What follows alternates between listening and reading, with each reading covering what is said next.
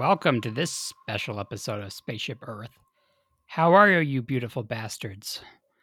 This is Phil Ord with my buddy Jenner. Jenner, what's up, I'm man? here. Hi. I'm co-hosting. This is fun. It's like on Batman when, in Dark Knight, when the Joker is just like, hi. Hello. Yeah. So this episode is just gonna be crossover. What? Yes, but like it's break down exact. This is for Climate Fix, which you should already know about, listeners. Which is we're gonna have plenty of plugs and shit. But like, how? What? Who are your featured guests, Phil? And how the fuck did you land this? Because I'm blown away, and I'm blown away that you're letting me put it out on Mindwave. This is nuts. Well, it's really your show. Spaceship Earth is your show. So.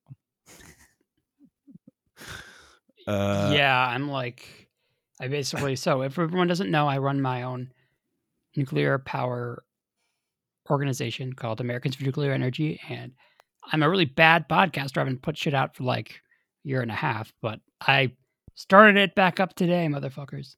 So we did an episode on the Libertarian Party's presidential and vice presidential candidate, and we interviewed the people because for once a political party is getting the answer right on how to solve climate change. I'm sorry, folks. We can argue over merits later, but I am biasedly saying nuclear is the winner.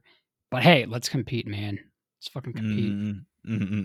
That's worth a ding and a what? Phil interviewed. Wind and solar is welcome to try. They're welcome to try, but we are the carbon-free electricity heavyweight champion, along with hydro. So yeah, because it's on all the time. You'd think you'd realize that you can't really run civilization on the fucking wind. So gather my people wherever you're from. The time, no, that's the wrong song. Never mind. There's the Bob Dylan I fucking know. blowing in the wind. Oh yes. I think that's as much as we can get away with without Oh shit. big flags. Legal disclaimer: we do not own the copyrights. Well, I'm pretty sure I butchered it It's in enough there. that it was its Yeah. own content. So That's a good we'll point. see. And we push those boundaries all the time on Mindwave. I Okay, think now we're just becoming part of our thing. let's sing Happy Birthday. 3, 2. I'm just kidding. Oh no. God, whoever copyrighted that it song was needs to get slapped. it was somebody's birthday the other day. It was somebody's birthday in the Mindwave universe, and I didn't wish them a happy birthday, and I am a bad friend. I apologize. I've been like crazy busy getting this shit, and this is out of nowhere. Just like out of nowhere. Phil's like, hey, do you want to like record this thing for me? And I'm like, sure. It's like, oh yeah, just casually. Oh yeah, I'm just interviewing, the presidential nominee for the third largest political candidate in the country. And I'm like, no pressure. What? Oh, and her VP. Like, what? And fantastic fucking conversations, by the way. Kids, you're in for a treat. This is a really good one. You'll hear the whole damn episode in this special episode 2 of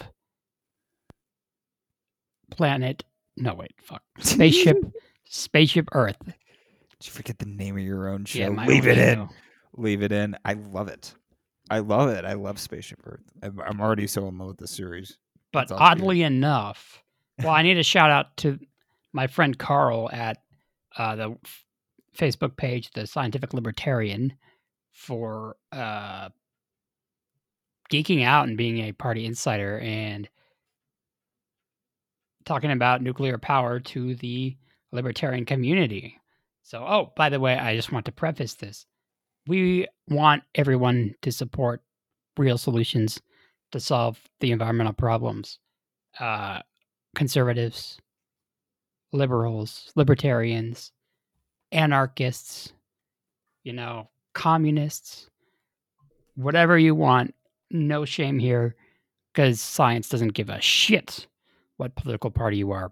But this political party seems to be doing pretty good when it comes to the real solutions to climate change, which is nuclear power. And they talk a lot about it, especially this, I guess, their last debate cycle, this election cycle. There's been a lot of talk about nuclear power because I think it represents I was talking to my friend Colby about this.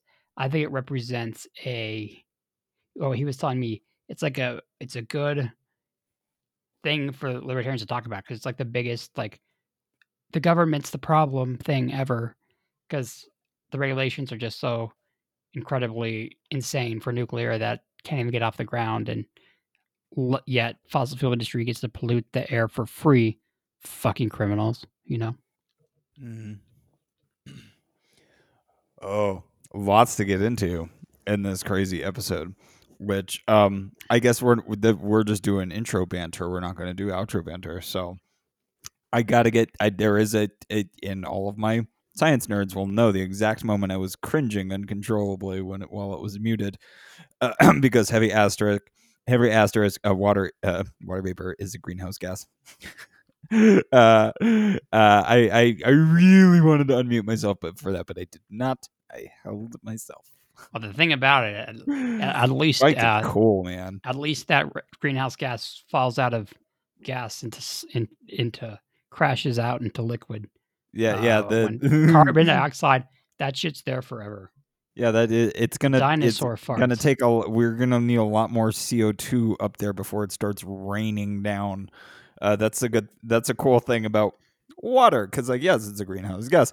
However, if there's too much of it in the sky, it go down, because it's sky go like that. That's like one of the cool things. It's a silly thing. No, Dr. Jorgensen's very bright. She's a Right, psychologist, and for all the Yang yes. people out there, Mm. Yang was just like, we need a psychologist in the White House. What if Yes. the president is a psychologist? Yes, we Because do.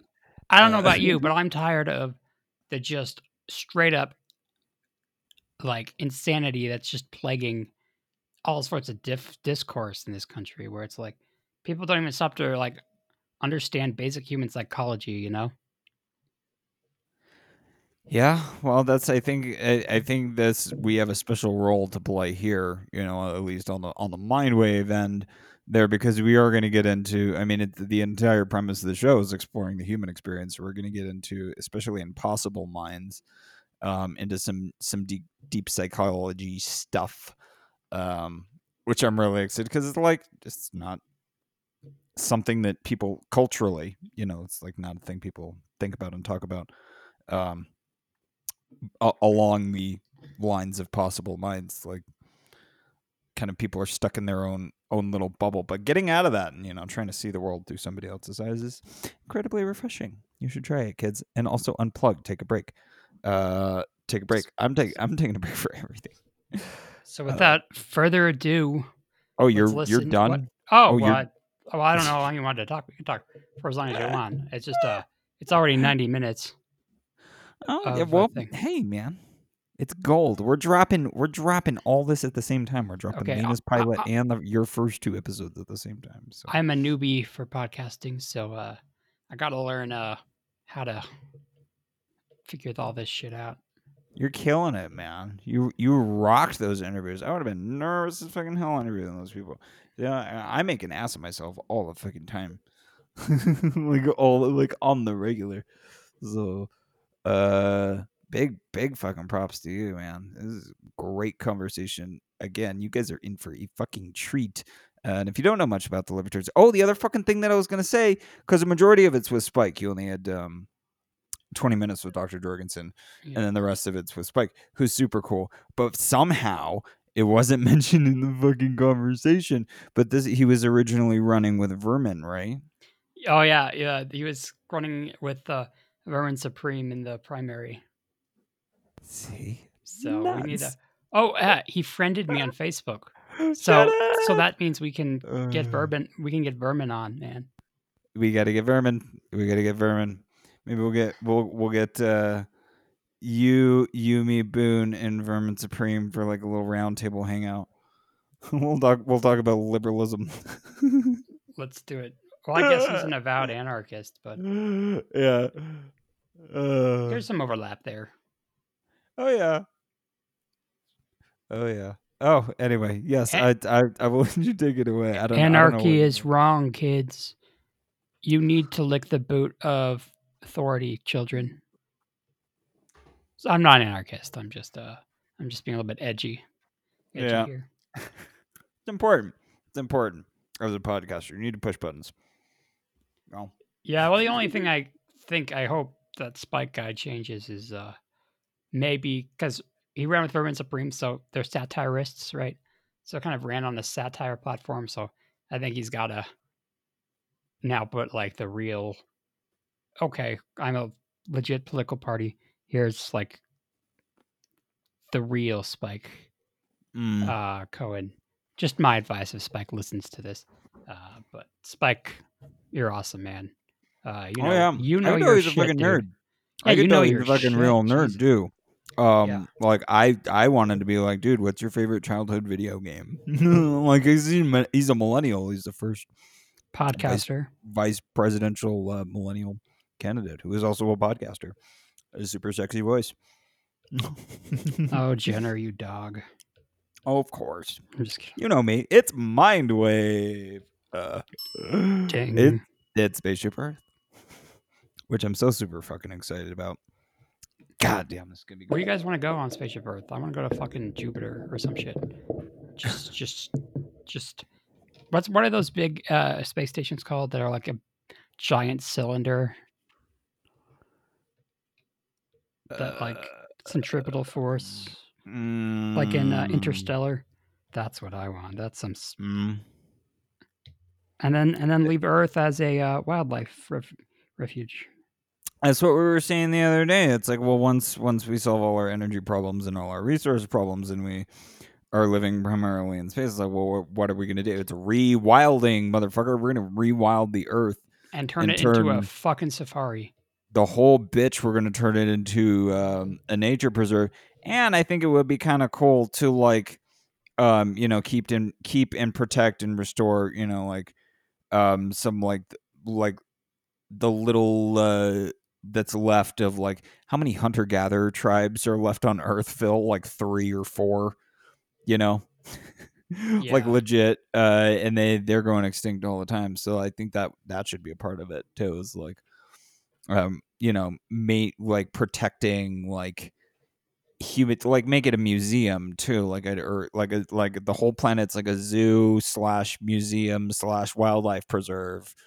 So like all of humanity's wisdom and knowledge and the like take this Svalbard seed bank, and encapsulate the entire planet inside that bank, and just use the Earth as a last bastion for life in the cosmos until our sun expands into a red giant.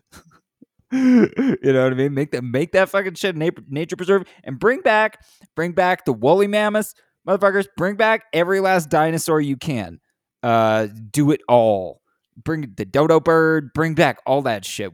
Humans. We fucked this planet up so bad, you guys. You have any idea how many of the mass extinctions of other creatures we are responsible for? I want the 14-foot tall kangaroos back. I want Fuck yeah! Oh, the giant marsupials, bro! Oh my god! Yeah, the giant fucking mastodon. I mean, not mastodon. What's it called? A mastodon's a type of fucking elephant thing, right?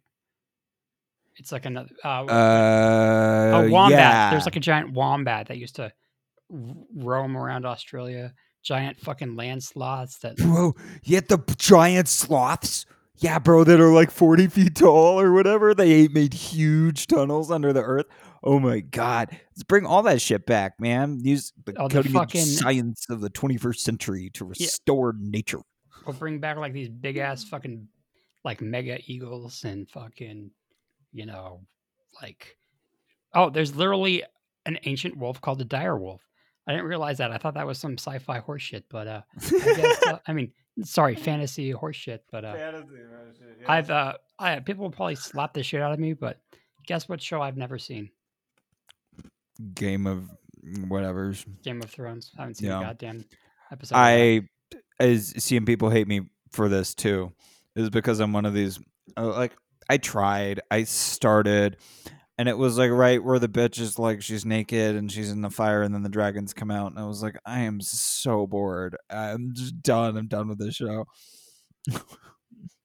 So yeah, and that's at like episode 2 or something. Is the very beginning of the show. I had no interest in Game of Thrones, none whatsoever. Uh, I like things that if it's are like historical fiction, I like historical fiction. I like black sails and Vikings and that kind of shit. But just couldn't do it. Couldn't get into it. See, we're in after show territory now. It's fine. It's great. This is why people come to Mindwave, man. It's but I Mindwave want to bring experience. back the giant dire wolves, turn those into pet Yes. dogs. Oh Just fuck like yeah, dude! just like Big giant cuddle wolves. turn that shit into like a fucking Pomeranian, but bigger and more like lethal. So I could be like, okay, Lily, tear apart my opposition, you fuck.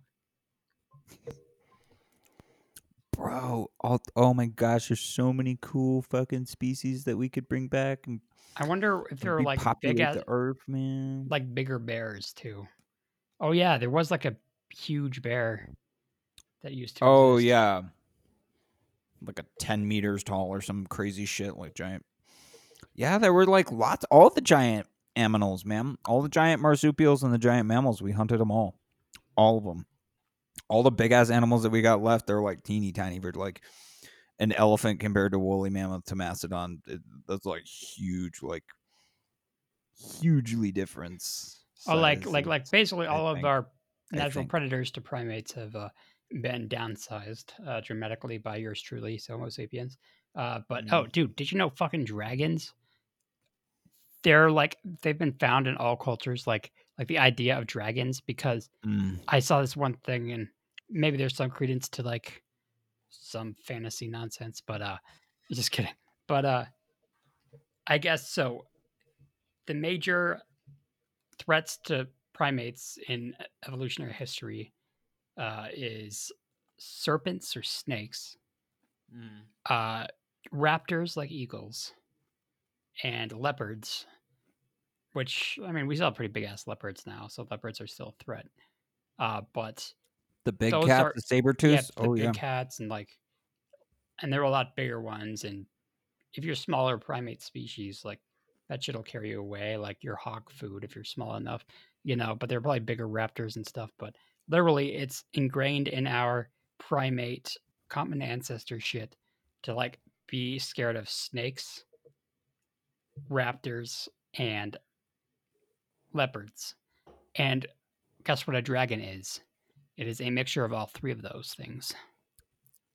It is a chimera. A chimera. It is, and I've always thought that this was ancient cultures finding dinosaur bones, stumbling across dinosaur bones, big dinosaur skulls and shit. Big fucking teeth and Because I mean, probably used to be able to find that shit, like easier maybe back when the Earth was largely untouched by humans. I don't think there's a single square inch on the Earth untouched by human hands or feet, which is kind of sad. Maybe underwater. Lots of places underwater to go. You want to go underwater, Phil? Let's do it. let's Take go. a submarine adventure. See, and this is I think what Spaceship Earth is going to be. It's going to be like, yes, it's about bringing science back to the environmental movement, and having that be the grounding thing. But like, there's so many other things, like the special, like, oh god, there's just like a million directions to go. It's like, well, where are we taking this crazy ball of water and dirt that we live on? That can Where disappear at any moment quickly. we're writing it into the future. Where are we going? Bunch of What will space our rocks future be? might take us out.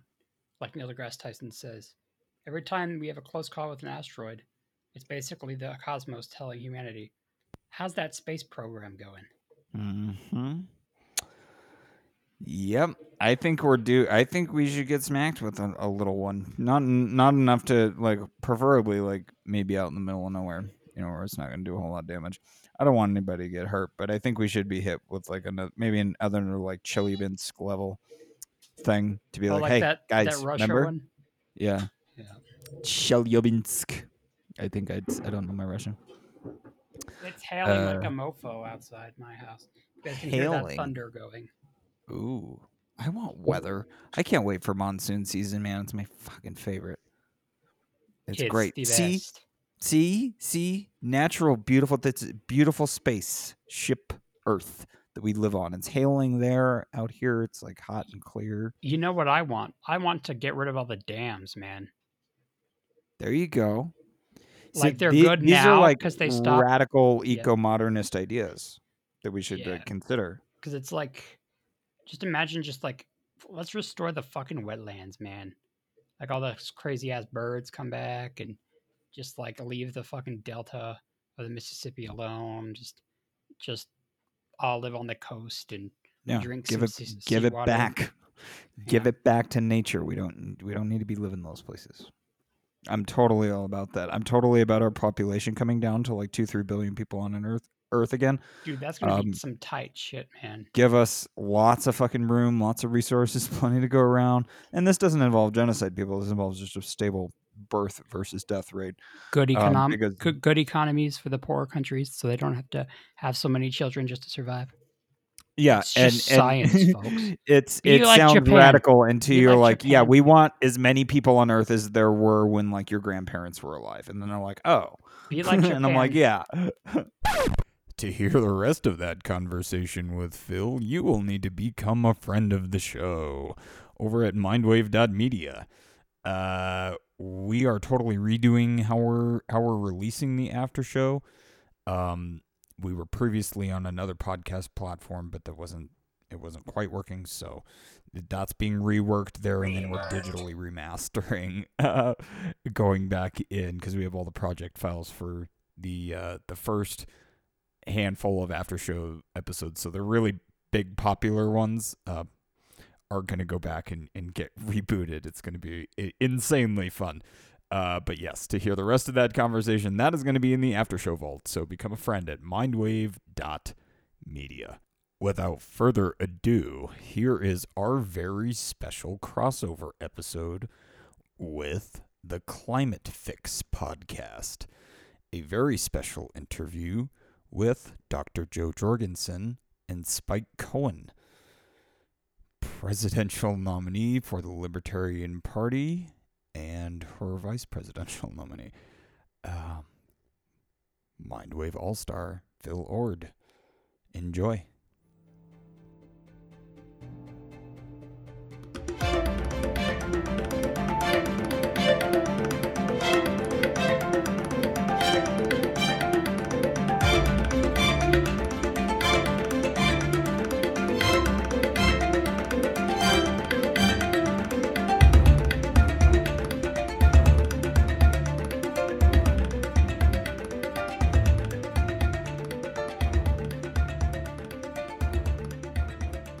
Hello, and welcome to Climate Fix Podcast.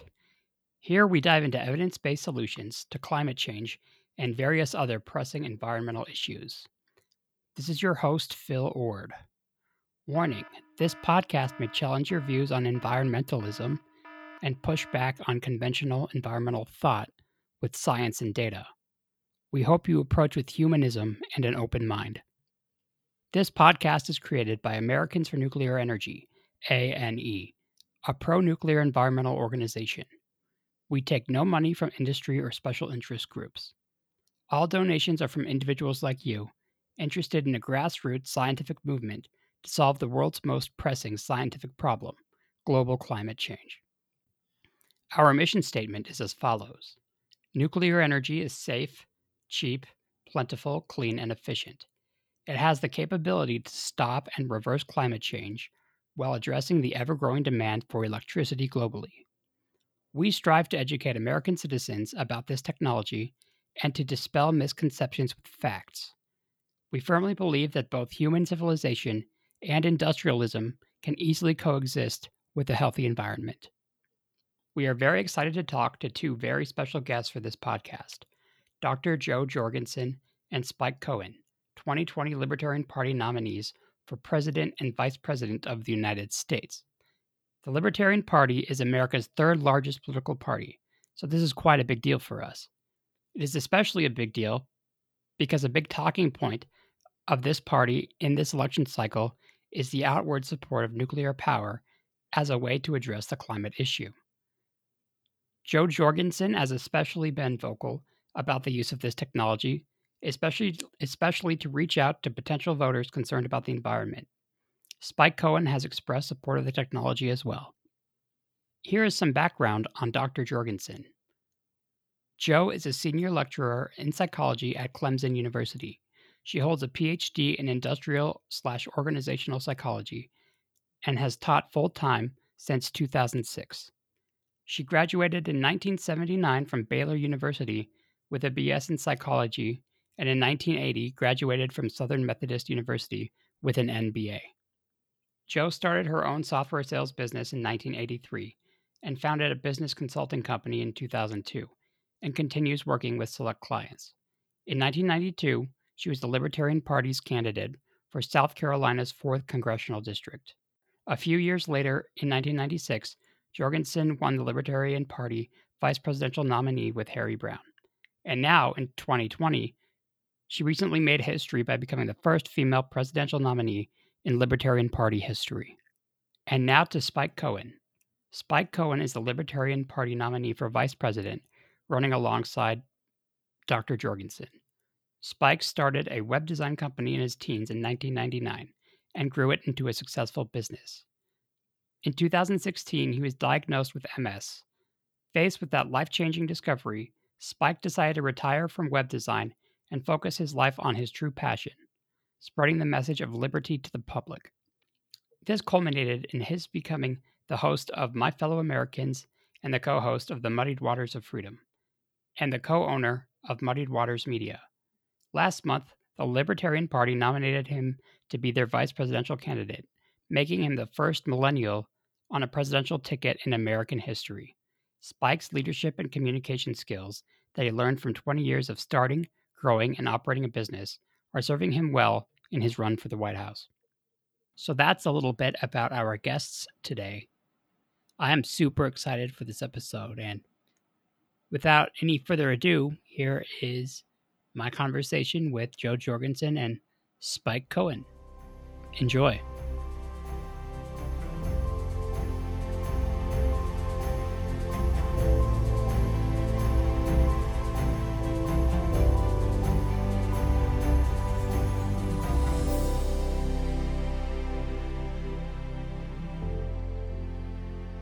Dr. Jo Jorgensen, how are you?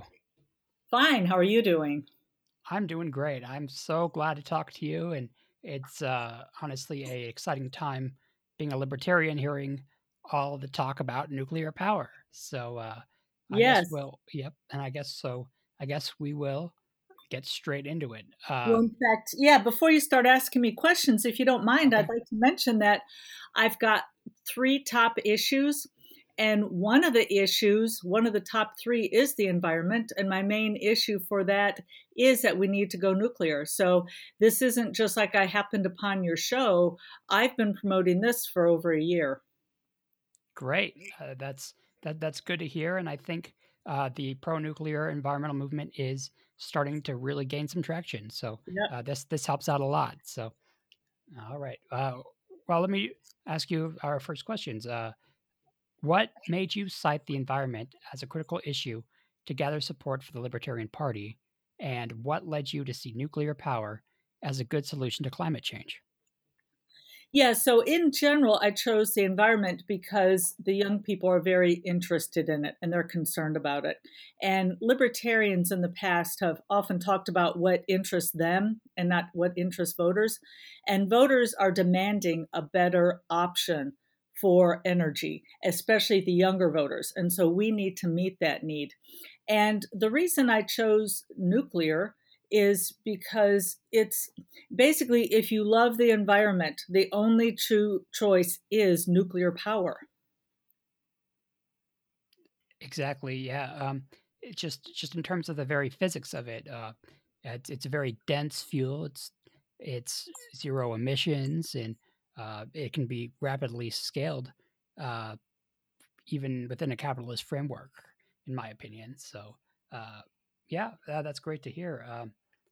So many pro-nuclear advocates think that the government has gotten in the way of nuclear power innovation. Mhm. What would you push in Washington to fix the regulatory red tape of this planet-saving industry? So, as I'm sure you know, we haven't had a nuclear power plant in this country in 30 years.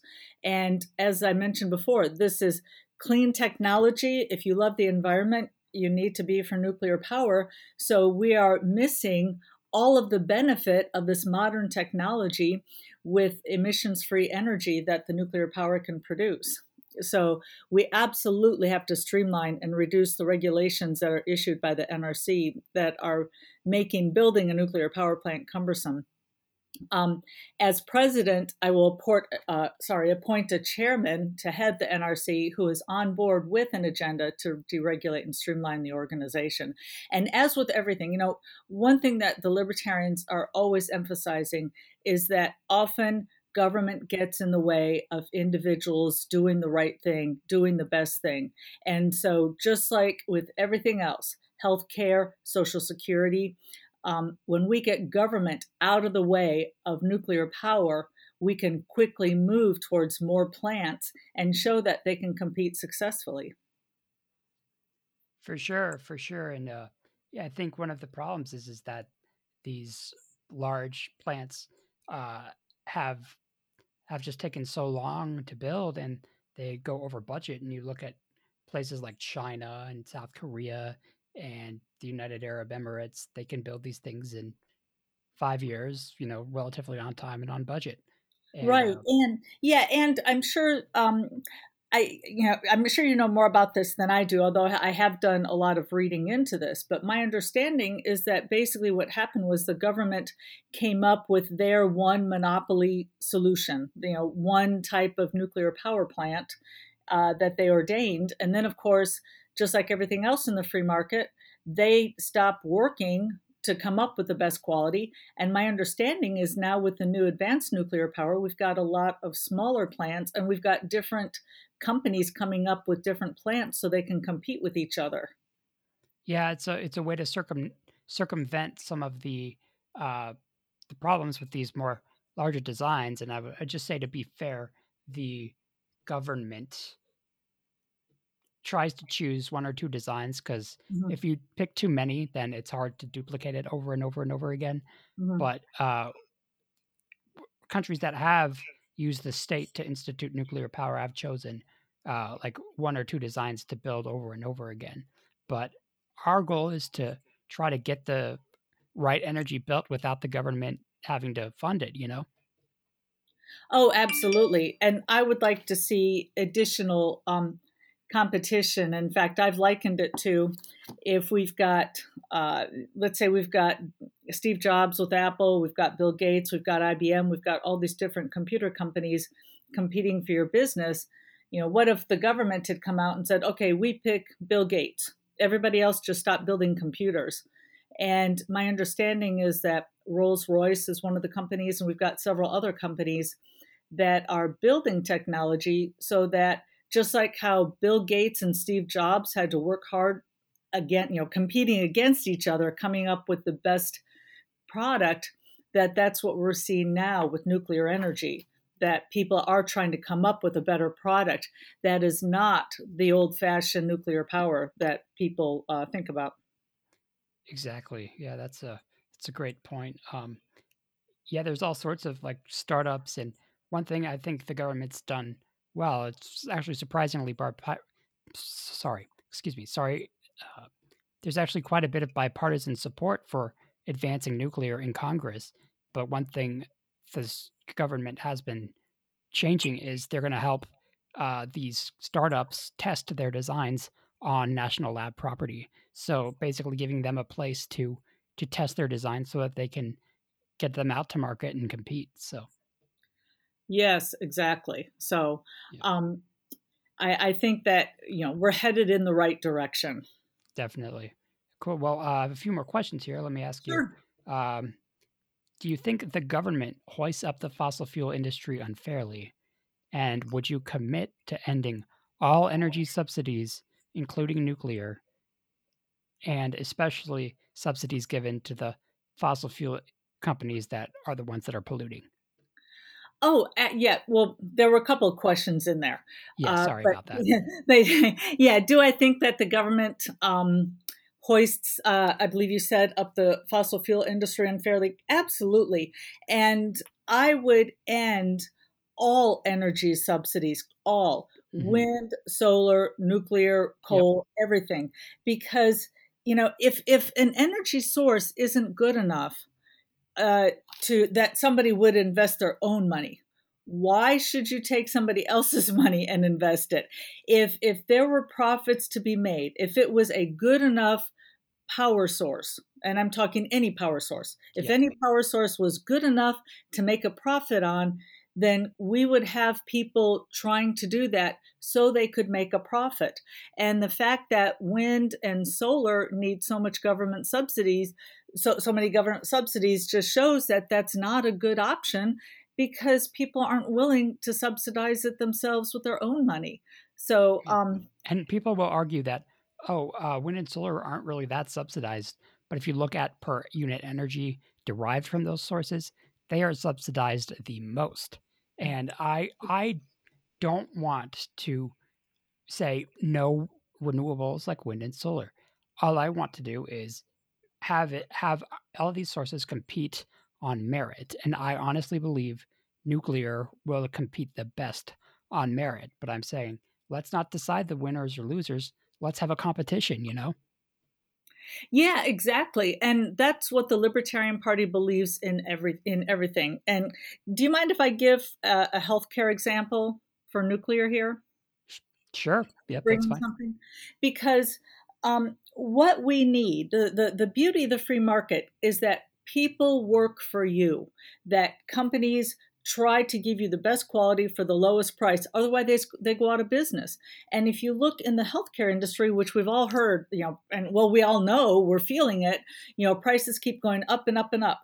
There are two fields in which prices have been going down. And those two fields are cosmetic surgery and LASIK surgery. And it's because insurance doesn't pay for those.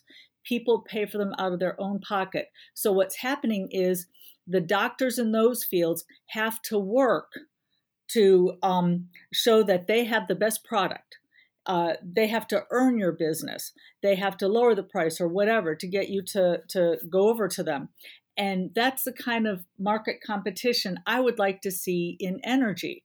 We need to Mhm. have a level playing field and let all forms of energy compete.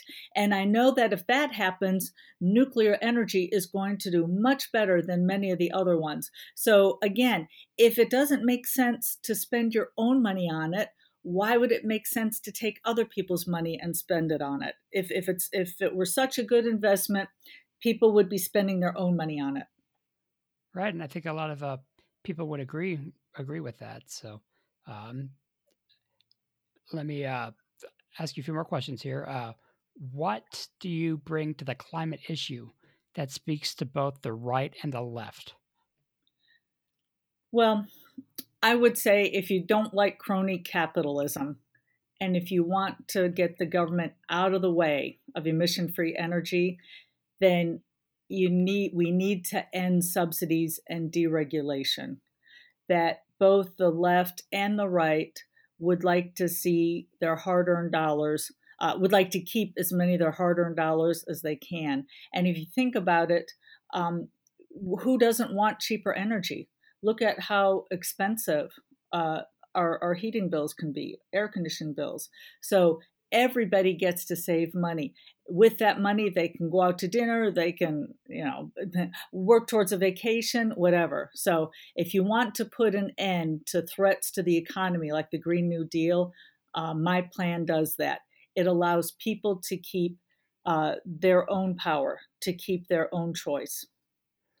Interesting. Yeah, what I've noticed in my years working at this now is you meet some very interesting, like, uh, or you come toward you see some interesting coalitions being formed.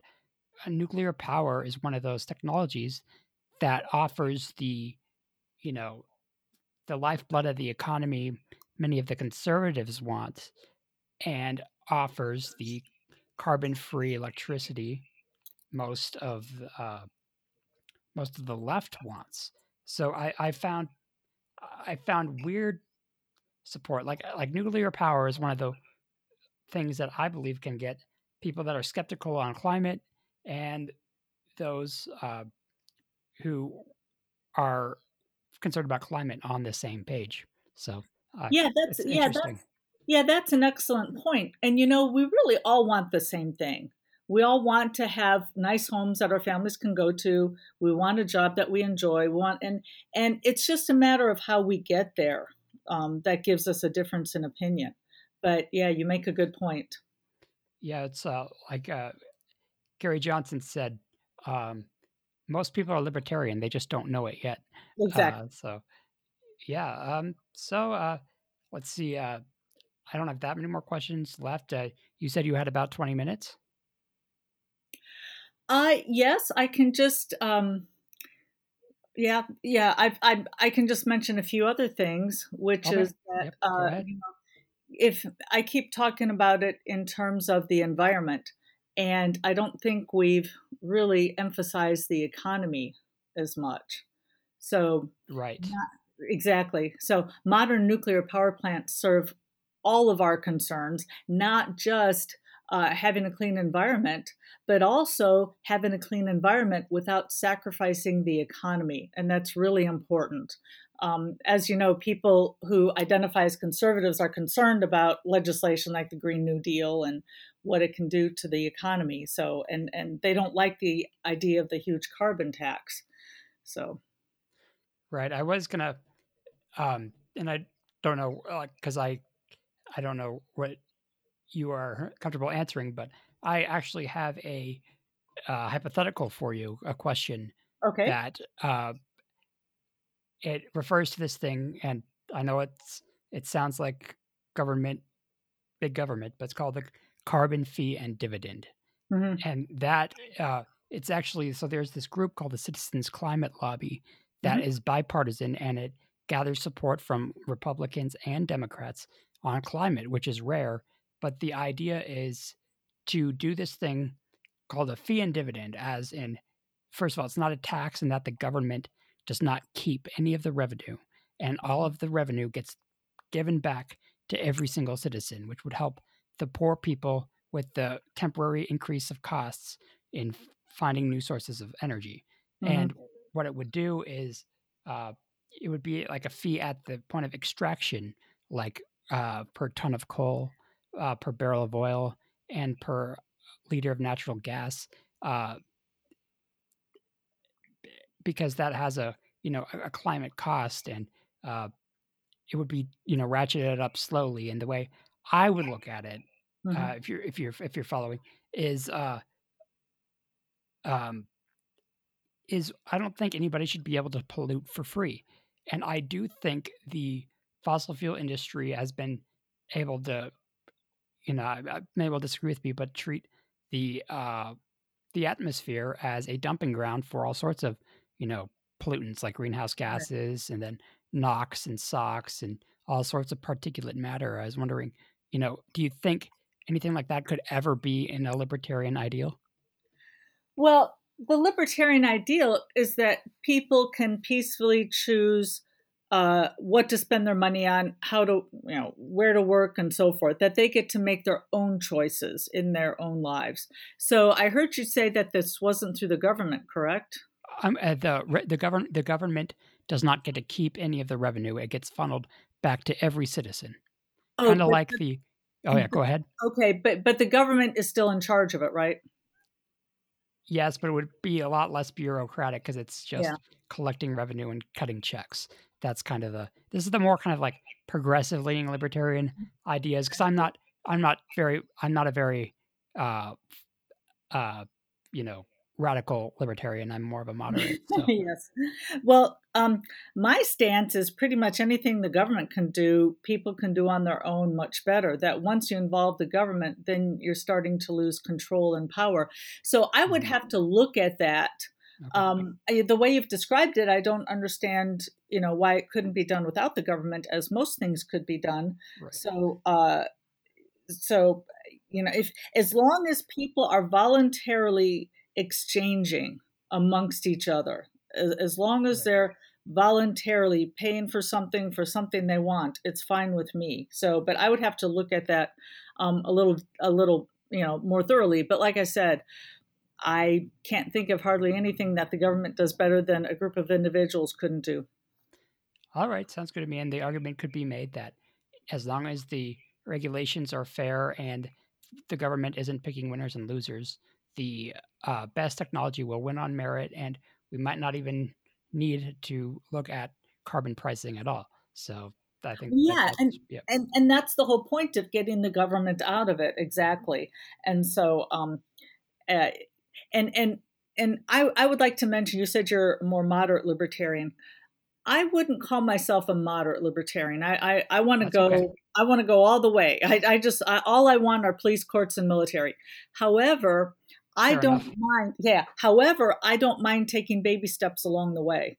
So, because, for instance, with Social Security, what I've said is I want an immediate opt out for the younger people because they know it's a broken system. I don't want them to pay into it. But for the old people, I say old people, but people who have retired, I'm not going to just pull the rug out from underneath them. Mm-hmm. I would say you've paid into the system for 50 or 60 years. We're going to sell government assets and give you that money, give you your money back. So I'm not about, let's just pull the rug out from everybody. I'm fine with taking steps along the way. Exactly. And I actually, at a rally in 2016, I was able to talk to Gary Johnson, and he said, he'd be willing to consider pollution controls that are enforced in a court of law, because I just believe, just my personal opinion is that, you could pollute on your own property, but, once it flows over to other people, then you become culpable with the non-aggression principle and whatnot. Yeah, of course. And as I'm sure you know, libertarians view pollution as trespassing. And we do have laws against trespassing, and we've got police and courts that enforce that. So, of course, we would like to enforce pollution trespassing.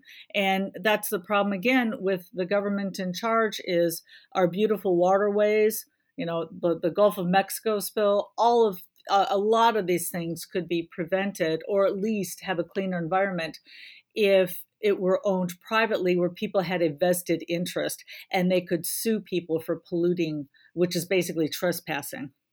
Right. Got it. Okay. Well, we're kind of running low on time here, but I wanted to say thanks for joining us. Do you want to tell our listeners where to go to learn more about you and your candidacy? Absolutely. It's joj2020.com. So it's joj2020.com. And we'd love to have you check us out. If you are interested in nuclear energy, if you are pro-nuclear energy, the Libertarian Party is the only party that is advocating it like this. So please come to our site.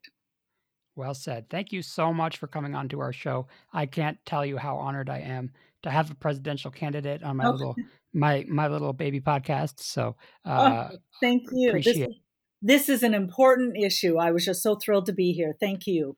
Great. Thank you so much. Thanks.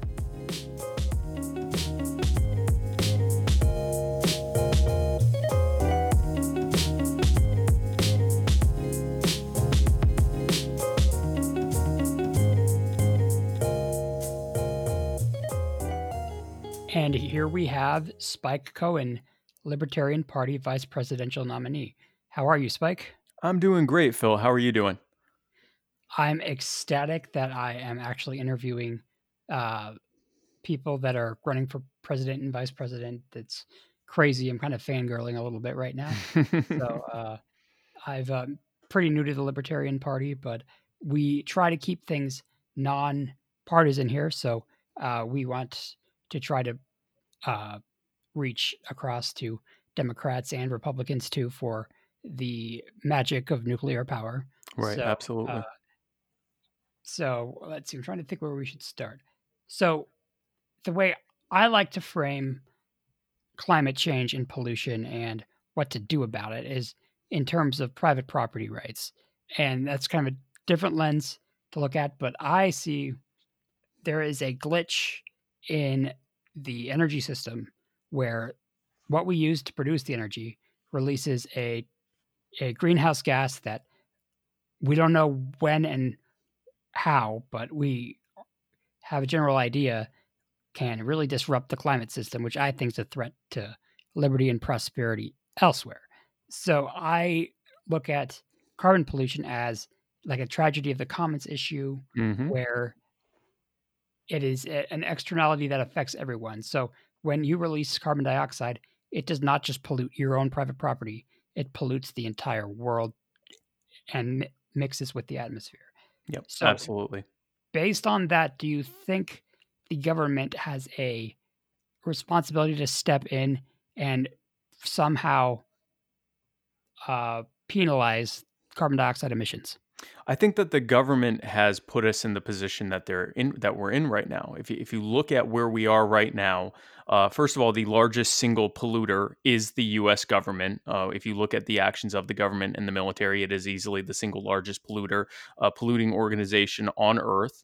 And then if you look at all of the other large polluters, they're all the cronies that have created their massive dominance in their various sectors of the market, not necessarily by increasing demand or having a large amount of value in the market, but by leveraging the fiat and of the law and leveraging the politicians that they put in place to entrench themselves and to retain their positions and grow their positions of power and wealth and influence in the market without having to actually create enough value to have gotten there in the first place.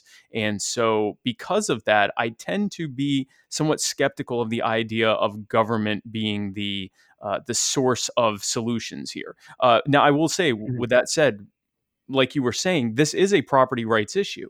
And there's actually been a lot of debate in libertarian circles about the property rights issue when applied to something like pollution, whether it's climate change, whether it's carbon dioxide or greenhouse gases, or even just regular pollution like air Yep. pollution, water pollution, and so forth.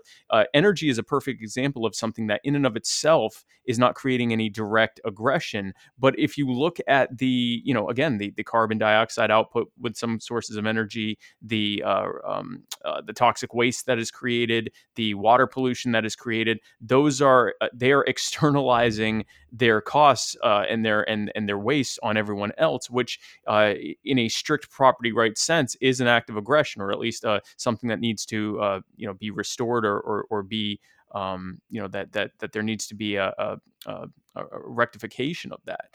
And I'm not sure that's going to come from government. I think that the best thing government can do right now is to stop subsidizing dirty forms of energy Right. and also stop subsidizing the so-called renewables that just, at least for now, aren't there yet. And in some cases, I recently read a study about how in Europe, as they were trying to bring all of the nuclear power plants offline and replace them with so-called renewables, because the renewables are not as reliable in providing steady energy to the grid, it was causing them to have to use more greenhouse gas during those surge times and during the times when, for example, there wasn't as much wind or there wasn't as much sunlight. And so you actually saw a net increase in greenhouse gas consumption because of a switching from the nuclear model, which is entirely stable and is producing the same stable amount of energy in any kind of environmental conditions, replacing it with so-called renewables that were much more unstable and much less predictable in terms of when they could reach their peak output. So there was another perfect example of, by government injecting themselves into the market instead of allowing the market to do what it does, we ended up with more greenhouse gas production as a direct result of not allowing the market to meet its needs. Yeah, definitely. You're referring to Germany, and they're going to close their nuclear power plants, and because of that, they're still heavily reliant on lignite coal, which is the dirtiest coal of them Right. all. And France, on the other hand, is 70% nuclear powered electric grid, and 20,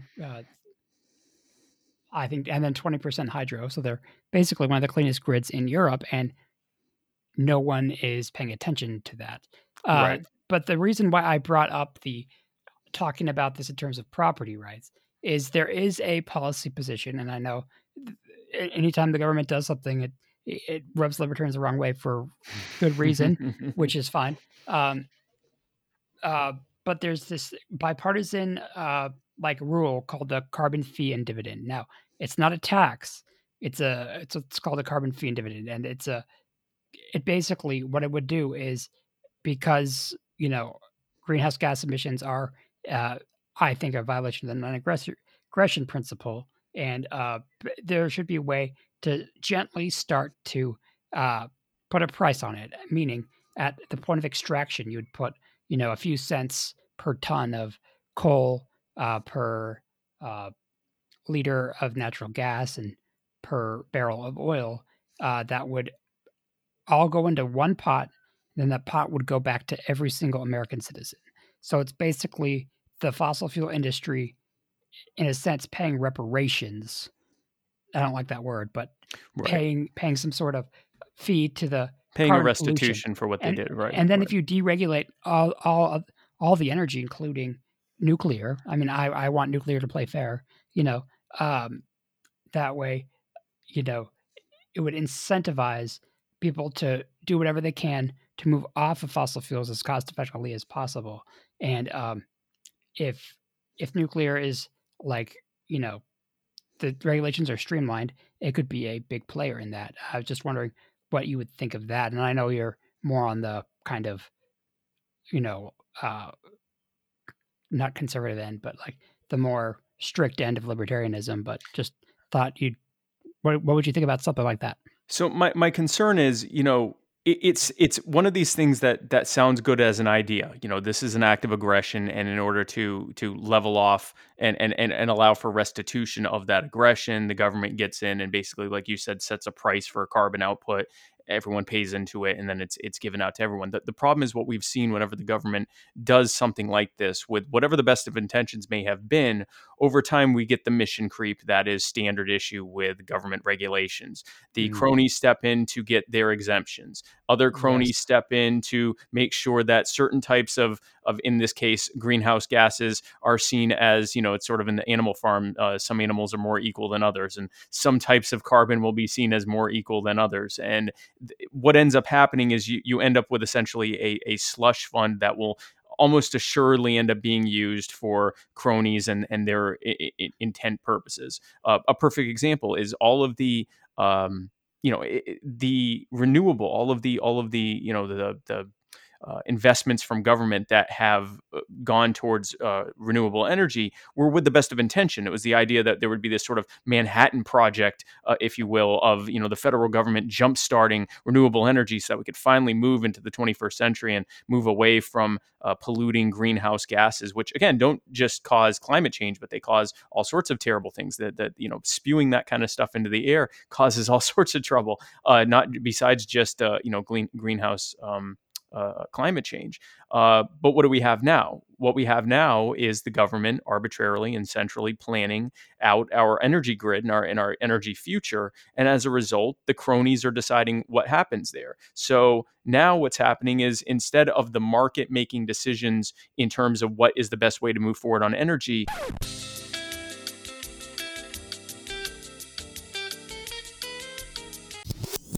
okay, cool. So, yeah, as I was saying, we ended up in a situation where government was subsidizing corn farms in Iowa for ethanol, even though it had been proven that didn't really help with greenhouse gas emissions. If anything, there's some that said that it was actually worse. But Yep. because government created a so-called solution, and the cronies stepped in for what they needed. And in that case, the politicians wanted to help Iowa because that was the first state that has their caucus or primary that chooses the presidential nominees.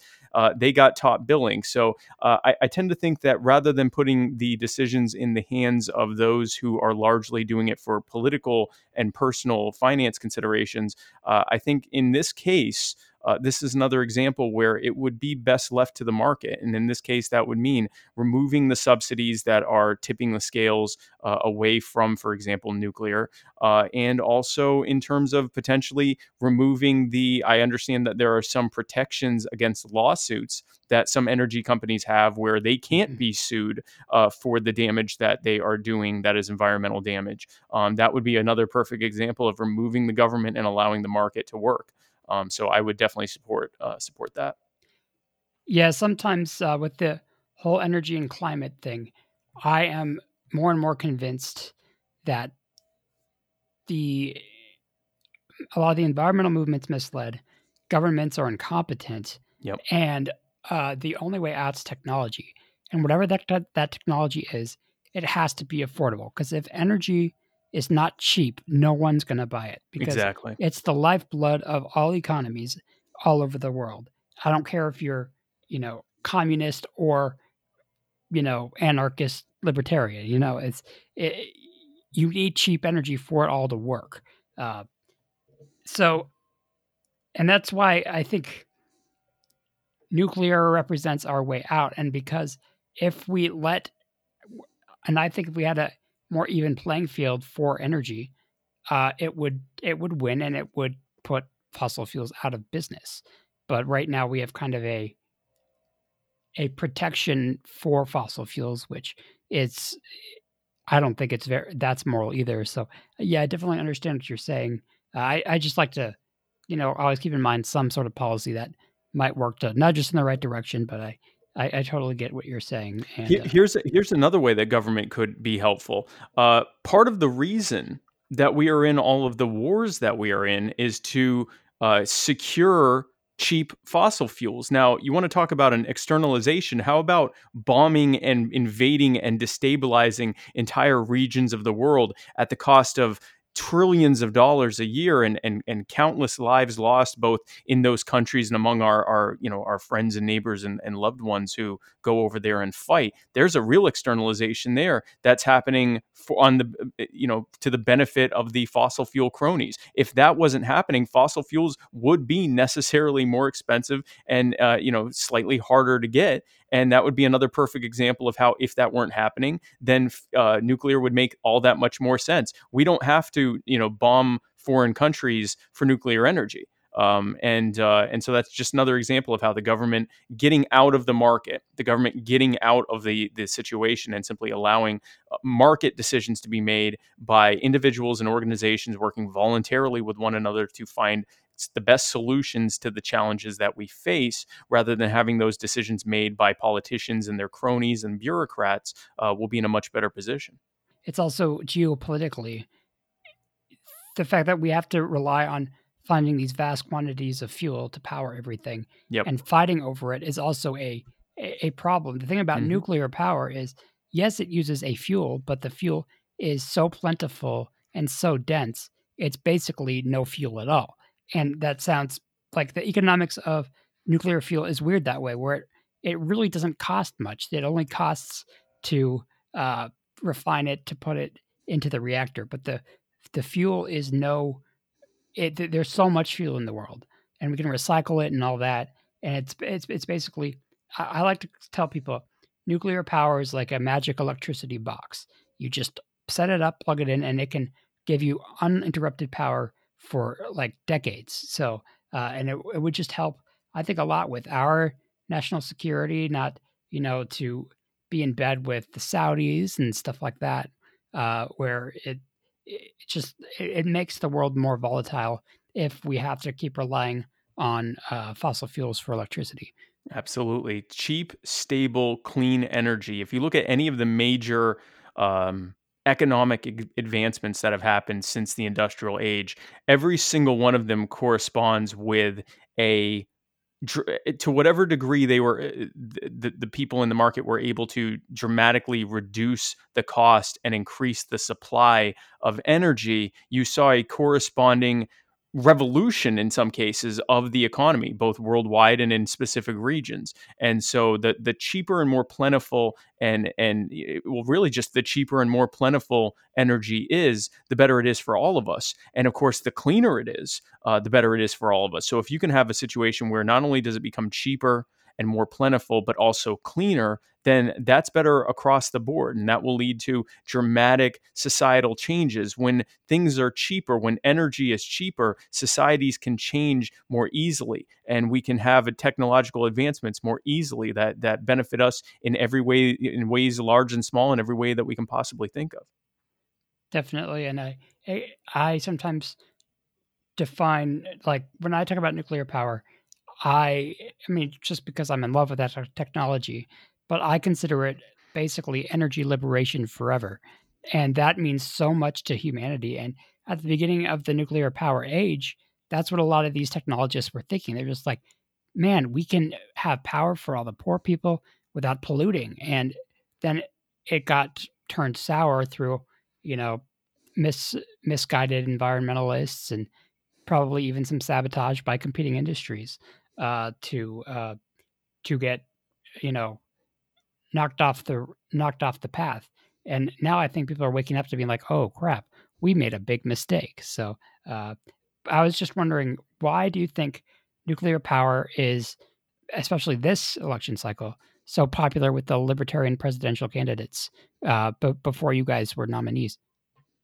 Well, I think that we recognize, we have a situation where between the Republicans and Democrats, when they look at energy and climate change, they fall into two kind of nonsensical camps. One camp on the Republican side is still insisting that climate change isn't real, that it's a hoax from China, that the scientists are making it up. They point to the fact that, and this is true, that that the climate does naturally change even without human input. But what they're not realizing is that gradual increase that's happening because of human input. It's sort of someone explained it. It's sort of like a bathtub. That if a bathtub, the amount of water in it was naturally going up and down, and we as humans, turned on the faucet and just let it trickle, even though it wouldn't be noticeable immediately. Over time, that trickling would cause it to go up more dramatically to a point that isn't within the natural scope of climate change. On the other side are Democrats who recognize climate change is real, although sometimes they may catastrophize it immediately. Al Gore saying that the seas would rise by 2007, and where I live in Myrtle Beach would be completely underwater. 13 years ago. But then you also have that they're using it not necessarily to push good ideas, certainly not market-based ideas, but they're using it to push more of the same, more cronyism. The so-called Green New Deal is nothing if not more cronyism for their favored crony businesses, more investments in companies like the next Solyndra, which will run up billions of dollars in federal grants and loans and go bankrupt because the underlying technology behind it was always suspect. And there will be many more like that. The idea that the biggest problems here are that individual Americans are driving around in cars as opposed to the massive crony polluters and the U.S. government themselves that does the vast majority of the polluting. So using the reality of climate change not as a reason to make revolutionary changes in the market and in the way that we get energy, but more so to try to use it to force their pet social changes and pet projects that often don't have much, if at all, to do with the issue of energy or the climate or the environment. So given those two options, there's really only one party that's going to provide a sensible option between them, and that's the Libertarian Party. We do, or most of us, recognize that climate change is real, or that at the very least, there is sufficient evidence to believe that this could potentially be a problem if we don't even just agree with it outright. And if that is the case, as libertarians, we recognize that the market is always the best way to find solutions to the problems that we face. And in contrast, the government is often the one creating these problems, making them worse, or at the very least, making it harder for us to find those solutions. And so I think that naturally brings us to nuclear energy, which has proven itself to be the overall safest. And I think, for people who know about Fukushima and, Chernobyl and 3 Mile Island, they may, grimace when they hear me say safer. But if you look, even with those factored in, if you look at the relative safety profile of nuclear energy and compare it to anything else that is producing anywhere near the same amount of energy as nuclear, it's not even comparable. Nuclear is far, far safer, even with those accidents, which have already in newer power plants, they've already addressed those safety concerns so that they won't happen in the future. Whereas with these older and dirtier forms of energy, they don't have anything in place to make it safer over time. It's going to remain as unsafe as it always has been. I am truly someone who believes that any conversation about reducing greenhouse gases that is not centered around reducing greenhouse gas through the implementation and expansion of nuclear energy is not a serious discussion about greenhouse gases, because it's not looking at the data. It's not looking at the way that we can both maintain or even increase the amount of energy accessibility we have and reduce the cost, and also reduce the actual problem, which is the greenhouse gas emissions. So I think that's where we are. Yeah, you hit so many things on the head. And honestly, one of the reasons, and I mean, I was for Bernie in 2016, and I just started to get really research into the energy issue, and a lot of that helped me kind of be like, wait a second, you know, what has the government really done to solve the climate issue when I know what the answer is, and the technologists could get back to work immediately to to fix it if people just got out of the way. And that's honestly that's kind of got me to kind of go over to like the liberty movement, whatever that Right. means. And I'm not. I try to be a moderate. I mean, there's some things I disagree with libertarians and the Libertarian Party, but as far as I'm concerned, I like most of what they have to say. But I mean, again, it's nuclear power is not necessarily a libertarian issue, but it makes sense that it's kind of been, supported uh, because it's just it's it's just a good source of power that's affordable. So It is what we believe in. It is a perfect uh, encapsulation of what we believe in. We believe that the market and technology will bring us out, and what we call human action, just the idea that humans voluntarily interacting with one another in the market will always find better solutions to the problems that we face than any kind of centrally planned, politically considered organization like the government ever could, because just by the very nature of the structure of government compared to the structure of the market, we believe in what we call the spontaneous nature of the market, the so-called invisible hand, the idea that people working voluntarily and using price signals and supply and demand and research and collaboration and competition will come up with the most spontaneous and flexible options in real time to the problems that we face. And in contrast, the very brittle nature of a centrally planned organization that exists not based on demand or supply or price signals, but based instead on the fiat of law, based instead on the fact that someone once wrote on a sheet of paper that it has to be done this way, and therefore they will use whatever level of violence is necessary to force everyone to do what it says on that sheet of paper, whether or not it even makes sense to the people who are currently writing things on sheets of paper or the person whose job it is to force you to do that thing. You're never going to get the same kind of quality of outcome from that kind of an arrangement or that kind of an organization as you are from people just voluntarily working with one another.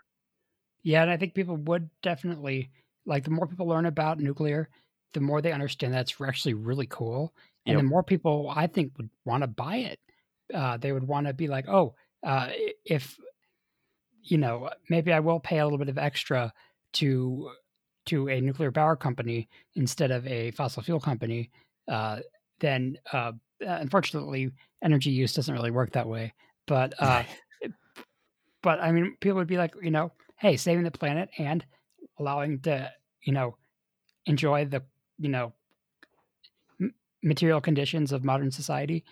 That's a people will pay for that, and I Right. think you're right. I Exactly. mean, and plus, like for example, like me and my roommate, we've been really getting into eating meatless, and there's so many different alternatives now to to to eat a low emission diet, and it's the the freedom of choice. I just think is a good. It's always a good thing, and uh, but a little bit more on the libertarian idea of nuclear power. One like caveat to that is in the past, you've seen these large nuclear power projects being state sponsored. France, Mhm. you know, they did the right decision, but still the government mandated it. And I mean, Right. and there's something to be said that they just did it right. But then again, I don't want it just to I don't want to have to be like, okay, we aren't going to do your stuff. We're going to do that stuff. I mean, I want it to still be a choice. So so given that it usually big government has sponsored nuclear power, what do you believe is a way to make it more market friendly, if you will? Absolutely. And in fact, here's a perfect example of why we don't want government to be involved even in the things we agree with. We see here and in Russia and in France and other places where, because the government was involved in nuclear energy, they often did everything they could to bury any kind of revelations about something unsafe that was happening on a nuclear plant or with the nuclear research, because they didn't want it to blow back on them for political considerations. And of course, that never works. People always find out what's happening. Chernobyl eventually melted down, and entire sections of the Ukraine are still unlivable as a result of that.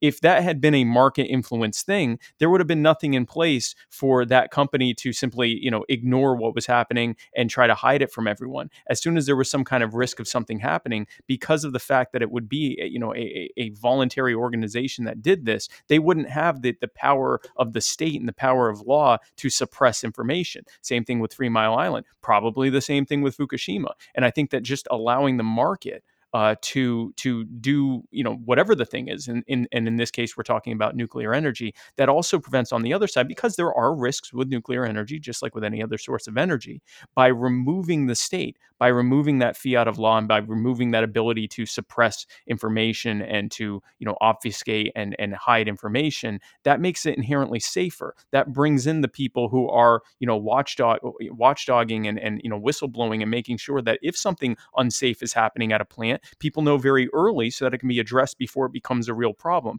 as opposed to people, for political considerations, burying it and hoping that it doesn't blow up in their face until they're out of office and the next group of politicians has to deal with it. In terms of how to make nuclear energy more market friendly, again, I think if you remove the subsidies and the regulatory burdens and everything that make nuclear more expensive and make its competitors artificially less expensive, like the subsidies for both renewables and green and fossil fuels, like the wars to increase access to fossil fuels. If you remove all of those things and simply allow the market to determine it, nuclear is going to be much better. Here's another perfect example, and you can give me your thoughts on this.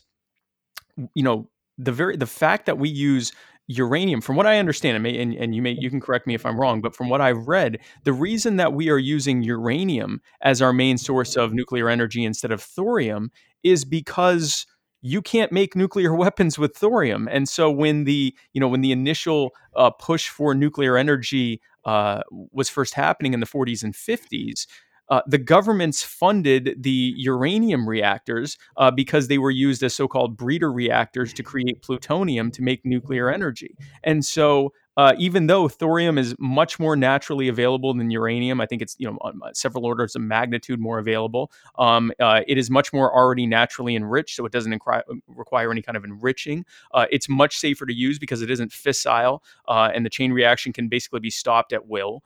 It has a half-life of a few hundred years instead of tens of thousands of years for uranium, and the starting amount of radiation is a fraction of a percent that of uranium. But again, we're not using it as, again, you can correct me if I'm wrong, but as I understand it, we're not using it because it couldn't be used to make bombs. Now, here's a perfect example.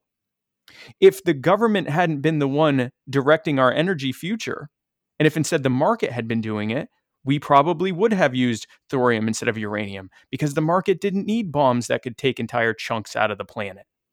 That was something government needed for entirely political purposes. So uranium, from what I've read, and again, you can tell me if I'm on the right track here, uranium being used instead of thorium, and the inertia that we now have behind the fact that government has invested countless billions of dollars in uranium, and the market is built around that government investment, is a perfect example of investment decisions being made by the government instead of the market. Now, maybe I'm missing out on something here. Is my assessment of thorium versus uranium correct? Or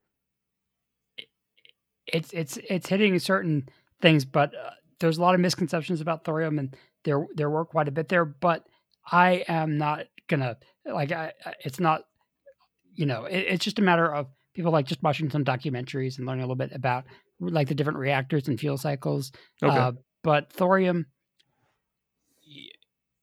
it's just another basically fuel source, and actually the thorium is turned into uranium 233, which is actually 233, right. which is actually fissile, so you can make a bomb out of that. But the thing is, with some futuristic like molten liquid reactors, is once that uranium is made, it's used immediately.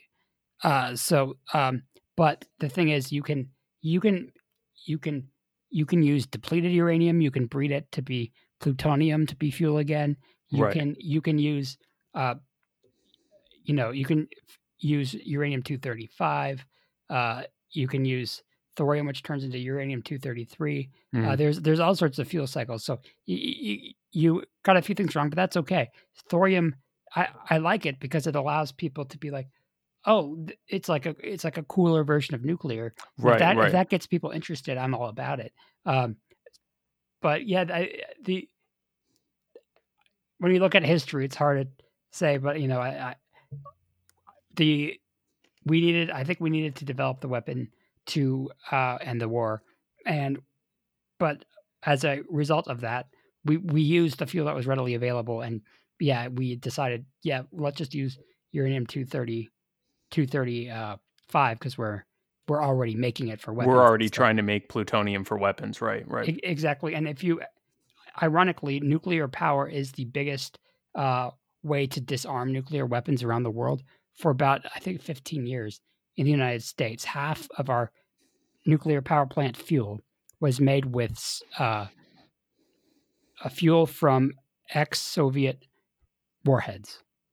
Oh, wow. So you can actually disarm the warheads and use the fuel rods for nuclear power production.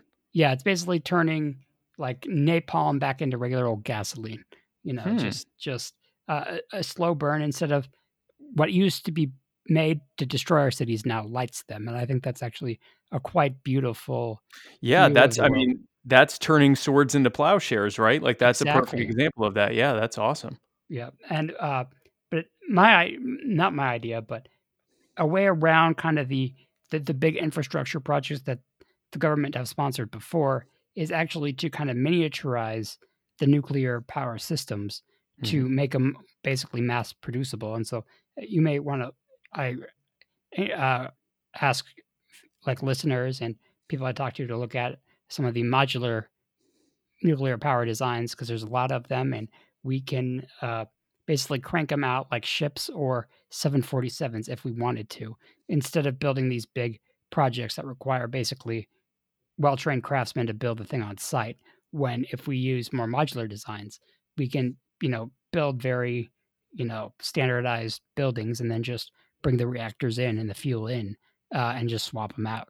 And that's kind of the future, I think, of nuclear. And again, if the market was actually fair, I think that's where most of the bids would go. So that's kind of like why I asked the question about, is it big government? Well, it doesn't have to. You can use the startups and these companies to design things that are just more cost effective, and that's why modular designs are better than the big honking plants we have now. And with the modular designs, you could keep using the same land or the same area for those modular plants, so you wouldn't have several hundred or several thousand acres that used to be a power plant that's now having to sit there for tens of thousands of years. Yeah, well, nuclear power plants can be dismantled, and they don't need to be worried about for tens of thousands of years.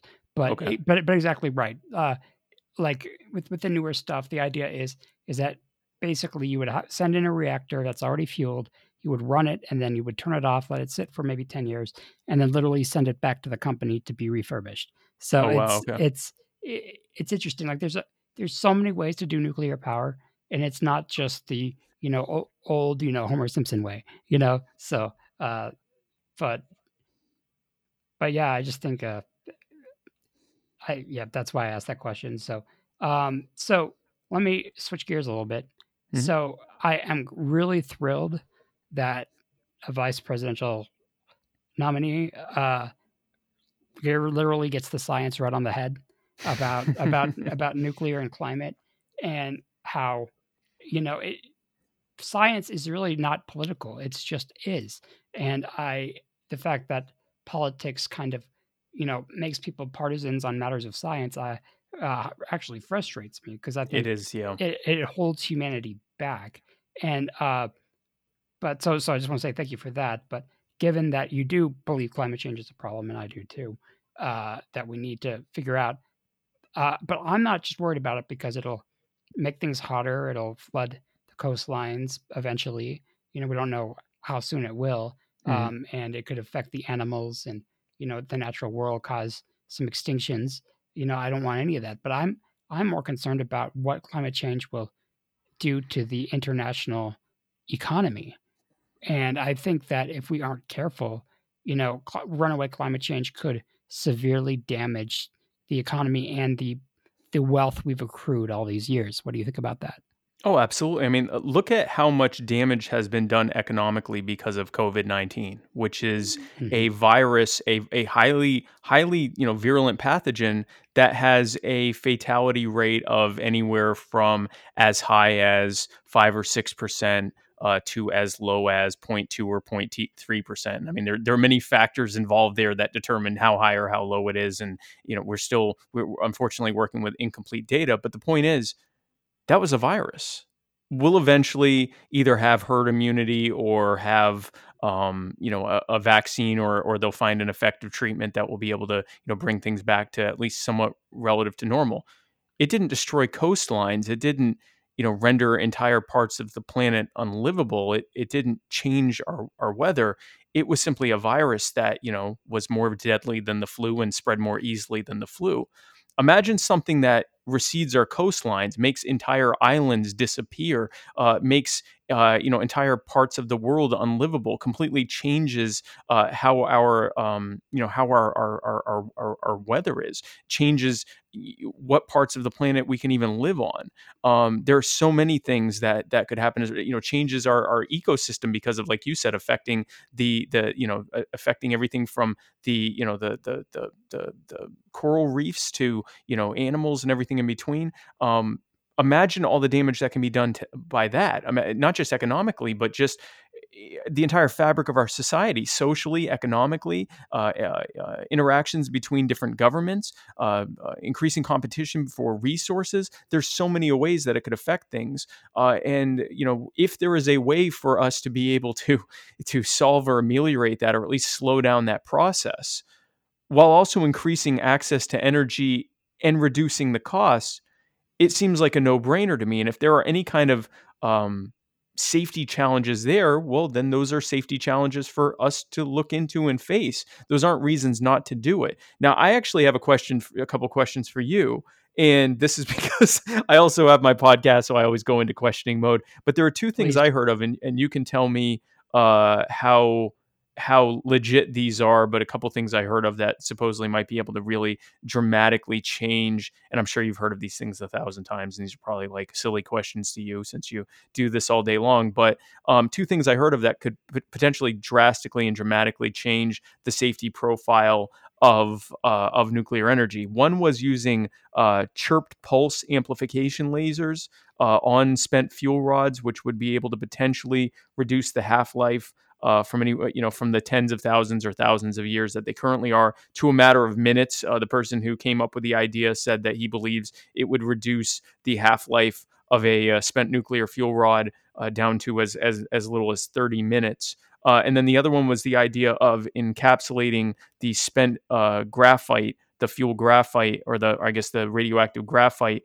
inside of diamonds that would act as batteries that could last for as much as 5,000 years. Could be used in all sorts of applications like space travel or even pacemakers, pretty much anything where you wouldn't want to have to change the battery or have an actual source of energy. But it would also keep us safe from the radioactivity that's in that fuel for the thousands of years that it's encapsulated. Are those things legit at all, or just kind of hype, or what do you think of those?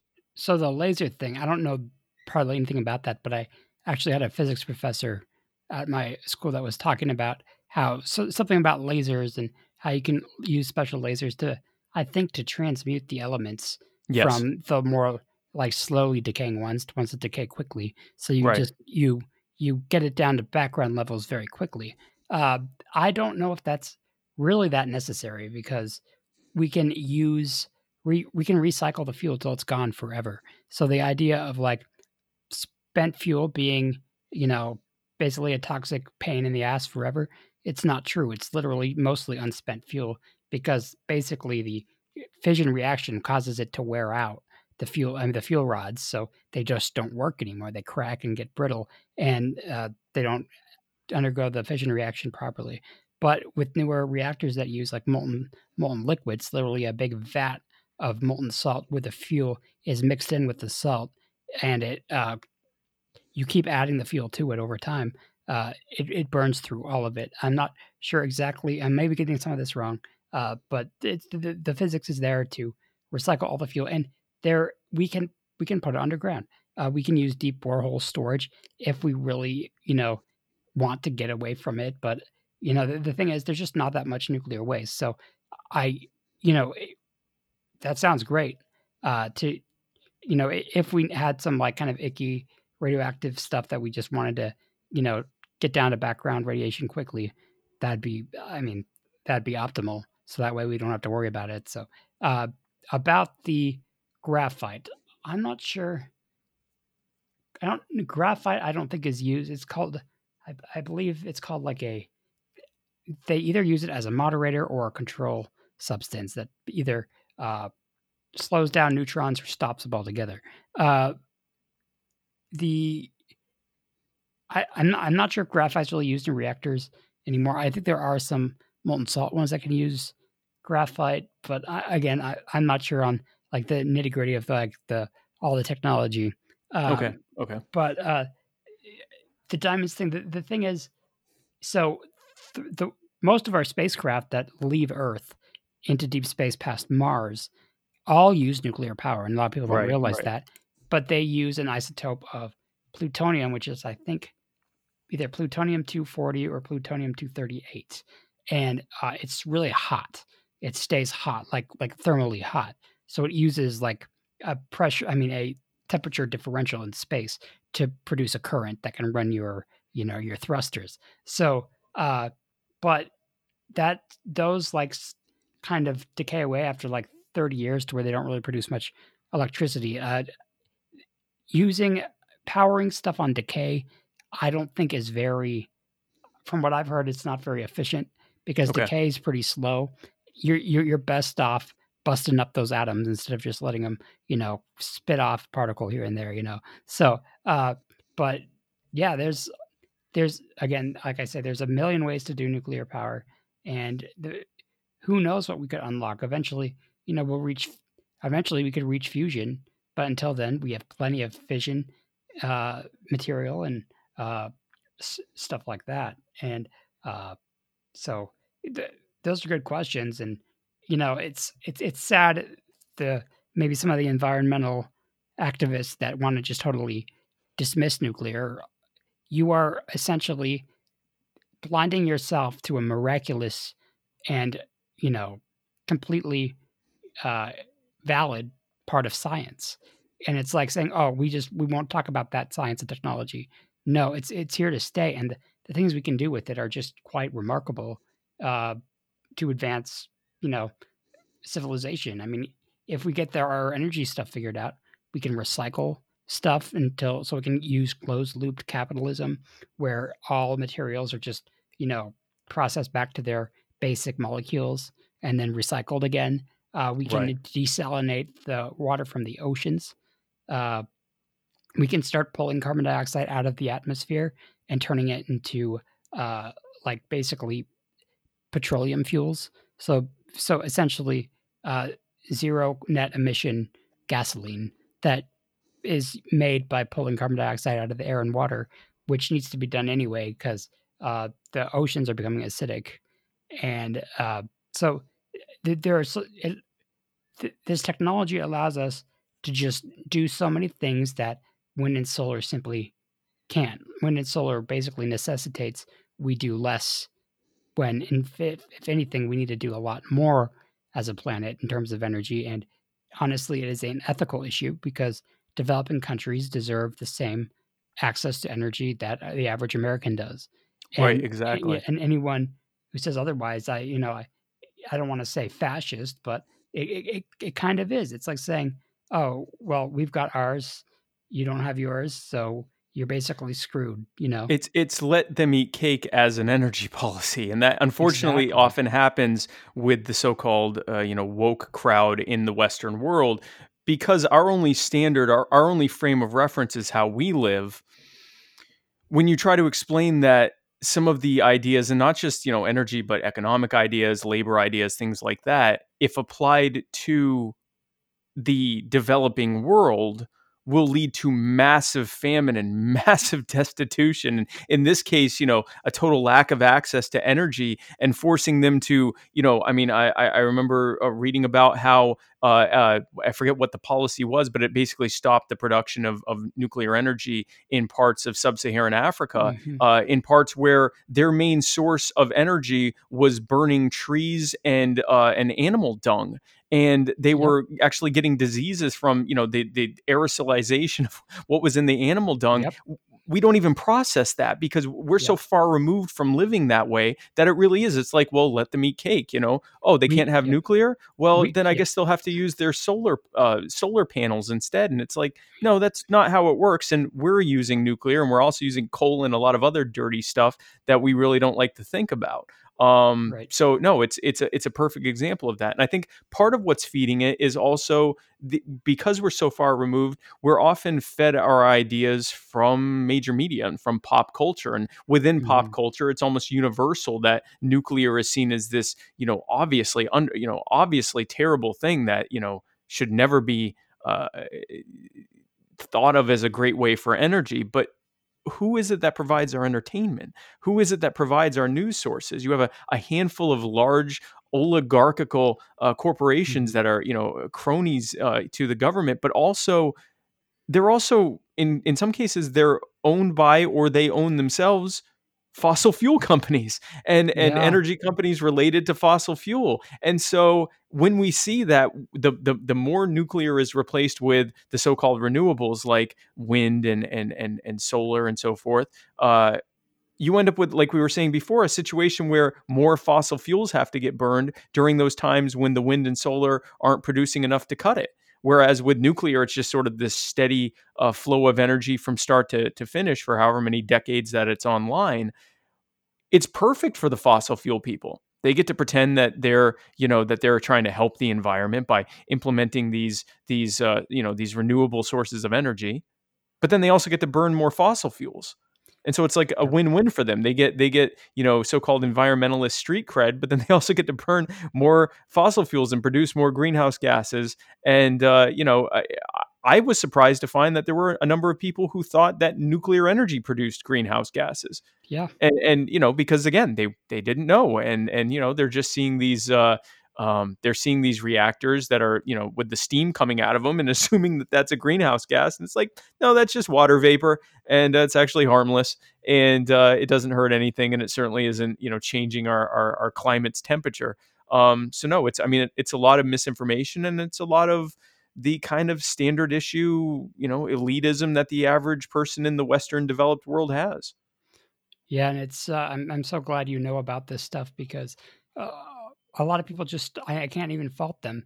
They don't know enough They about don't the know. energy Yeah. system, and I think that's why when I first started this, realizing that nuclear is the way forward, and it actually helped me find a purpose in life because I thought I was going to be like a lab scientist, but I realized my disability would have made that really difficult to pursue the education needed for that. And I found this, but I've immersed myself with a bunch of very passionate, scientifically literate, humanist people that understand that we're doing this to lift up humanity. And it's easy to you know demonize electricity and energy, but in my opinion, I think energy is equivalent to freedom. So that's just my opinion. You Yeah, know, absolutely. so Yeah, I mean the more access to energy we have, the easier our lives can be, the less we are having to physically toil, and therefore the freer we are to pursue other things. And the cheaper it is, the freer we are financially to pursue those other things. So, I mean, it's not for nothing that the market is often trying to deal with our energy problem as the first and foremost issue, because if you don't have something to power whatever your idea is, it's not going very far. Yeah, and my follow up to that question would be like, is climate change a threat to liberty around the world? We kind of pretty much went over that, but I like have an example. I'd like people to listen to. It's um, South Africa. Uh, Cape Town had a water crisis where they were tracking to realize an exact point when the city would run out of water, full stop, and they were able to ration their way out of it. And eventually, the rains came again, but there is technology like we can use like some modular nuclear power plants to power reverse osmosis desalination factories that could provide like one nuclear power plant about I think it was like 1 gigawatt, so like a big ass coal plant uh, or a really big natural gas plant could provide the entire city with water forever. So when it comes to like basically disarming some potential conflicts, nuclear does that because it can literally full sail limit the amount of climate change, and it could produce abundance from scarcity, which is you know what leads to a lot of international conflicts. So Most conflict boils down to resources. Whatever mm, precept there was that caused it, whether those people are bad people and we're the good people, almost always, if you look at what the actual fight was over, what the pretext was behind it, the actual reason for it was either land and land is just another resource, some form of resources. It always boiled down to that. I mean, the original conflicts before there were even governments were people fighting over food and land. And it's the same thing now. The most fighting is happening because of a power grab for resources. So anything that increases the amount of resources inherently correspondingly reduces the amount of conflict, because the more plentiful, if we live in a land of milk and honey where everything we could possibly want or need simply is falling from the sky, there'd be no need for any kind of conflict. Now obviously we don't live in a utopia like that, but we can use technology for using this example, nuclear energy, to increase our resources, not just the energy, but when energy is that much more available and cheap, like you said, so many other things can happen. Water desalination, pulling carbon from the sky and from the waters, all of these things that can only happen when you have massive amounts of cheap energy. And yes, anything that increases resources and reduces the cost of those resources is going to inherently not just increase or reduce conflict, but it's also, as a result of reducing conflict, is going to increase our liberty, because our liberty is dependent on having as few people as possible trying to aggress against our liberty, and having us in as good of a position as possible to defend our liberty. And if you reduce the amount of aggression and the amount of conflict, then liberty is going to flourish. The more we are able, we are in a position to casually and agreeably interact with each other in a voluntary way without this frantic run for trying to get enough to be able to enough resources to be able to survive. Of course we're going to live freer lives because there are fewer people trying to fight each other just for basic resources that we need. So absolutely, that feeds to less conflict and more liberty. definitely. Well, I kind of have one more question here, Sure. and then we can talk about whatever you want till your time's up, or to not tell your time's up till you have to go uh, do the politics thing. So Hmm. I just kind of came up with this question at random. So Sure. a big problem, especially with things like housing in the United States, is no one lets people build where the building needs to happen. Yes. And so, what I'm worried about is even if the federal government backed off of nuclear power and streamlined it with, and I'm going to say nuclear might need some federal oversight because it's nuclear material, but that's just my opinion. But I mean, we can fight about that another day, but not fight about it, but talk about that. Hmm. But what I'm just worried people are going to like uh, weaponize local laws and regulations to make sure nuclear is never even built, and they'll still keep claiming these, just wrong, false safety things of like, oh, we can't have that in the middle of a city, even though newer plants could never melt down by the very laws of physics. in so you can build them closer to cities without being scared about them. How do you think we could deal with the kind of NIMBYs, not in my backyard, Yeah. folks that want to use the force of local government to prevent, you know, what's needed to be built? Yeah, we have many terms that are used for this. The NIMBYs, the not in my backyards. A popular term that I guess started last year and has become real popular this year is the Karens. The Right. people that are constantly in a vigilant look for anyone who's violating even the smallest bylaws, so they can report it to others. We've got the I call them the petty tyrants, right? So we had a situation in my neighborhood where one of my neighbors wanted to be able to do some physical therapy in her home. And she's licensed to do so. And there wasn't going to be any kind of prescriptions given. There wasn't going to be any kind of blood taking or anything that involved injecting anyone. No penetration of the skin. It was literally going to be stretching and help education on how to do different exercises and some massage. And there were some in the neighborhood who banded together to fight that because they said we don't want businesses here, and we don't want people coming. They came up with the most absurd excuses. Oh, what if one of the customers is a pedophile and they come around our children here? I mean, they lost their minds because this lady simply wanted to be able to do some stretching. And again, this is a licensed physical therapist to do stretching and massage and exercise in her home. And they lost their minds. So NIMBYism is always a problem to have to face. And this is actually what we call in libertarian circles and in the Libertarian Party, we call it the cult of the omnipotent state. And there are many parts to what that cult is. But one of the parts is the idea that what someone else does on their own property that in no way harms or even directly infringes upon you in any real way is somehow your business just because it's near you. And that takes a culture change. And that's a big part of what we as libertarians are challenging is the idea that, and I mean, we've seen it with everything from methadone clinics to even Affordable what housing. affordable housing is a huge one. So perfect example, Phil, like you said, we have artificial supply restrictions on housing because of zoning laws that are based on people saying, wow, I kind of like my neighborhood looking like this. I think everywhere within however many square miles of me should look like this too. And I don't care what the people who own those properties would rather do with them. And I certainly don't want them to build lots of housing because that infringes upon my liking how my neighborhood looks. And so as a result, housing becomes artificially scarce and artificially more Mhm. expensive, which is a direct, in many ways, because they are utilizing the state to do this, it is a form of aggression against the poor.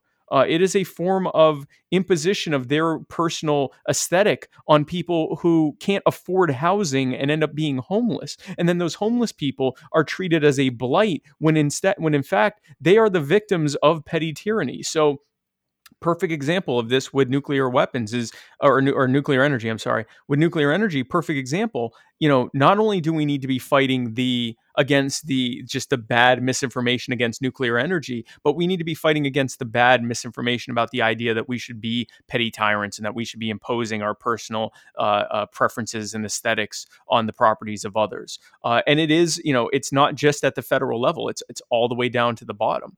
Right. Like you said, it is a local issue. With that said, I do think that there is,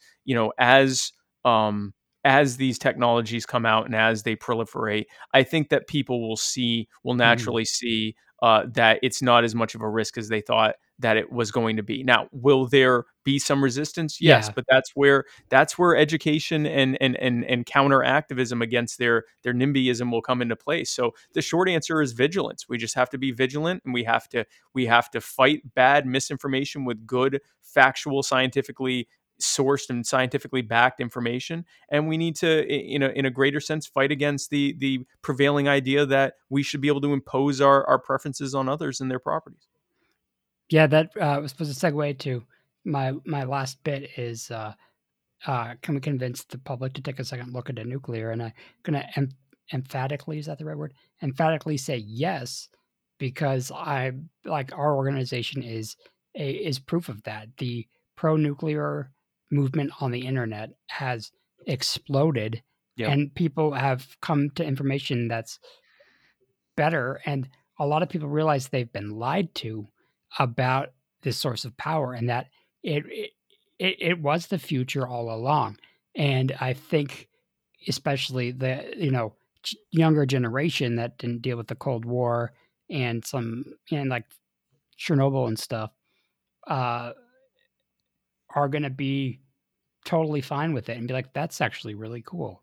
The fear of nuclear, I think a lot of it just had to do with the Cold War, and now I think people are realizing that, hey, you need to look at everything. And in fact, something interesting is I went to a Bernie Sanders rally with a sign that said Bernie is wrong about nuclear power because he wants to phase it all out, which would be catastrophic for our emissions. Uh, thank God. I mean, I'm I'm not disappointed he wasn't the nominee. But sorry, Bernie people, but I mean, I don't want to make enemies here. But uh, and pretty much all the young people agreed with me. And I was like, I think we're going in the right direction. And the fact that we have a presidential nominee, I mean, I hope they can get in the debates. We'll see. That can mention nuclear power is just so needed right now. It's and if we have like people talking about the real solutions, people will people are looking for a leader, and they'll if some high ranking officials start to talk about it, I think people will start to talk about it more and open their minds and, try to learn uh, the best information they can. Yeah, absolutely. I agree. So, well, hey, we've been talking for a long time. We've touched on a lot of stuff. Uh, I am so glad you know so much about this. And I can't thank you enough for coming on. Thank you for having me. I really appreciate it. Definitely. And you and you and Joe seems like a good team. Would you? Is there any place people can look to learn more about you? Yeah, absolutely. So, if anyone wants to find out more, first of all, you can follow me on my social media on Twitter at Real Spike Cohen, or on Facebook, Spike Cohen, Your Next VP, or in the Facebook, or I guess in the address bar, it's facebook.com/literally Spike Cohen.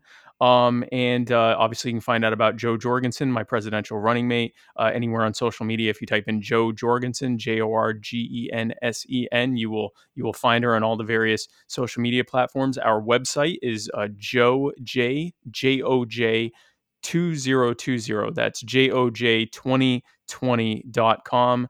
You can donate, you can sign up to volunteer, you can join our team. We would love to have you. Joe Jorgensen and I seek nothing less than a world set free.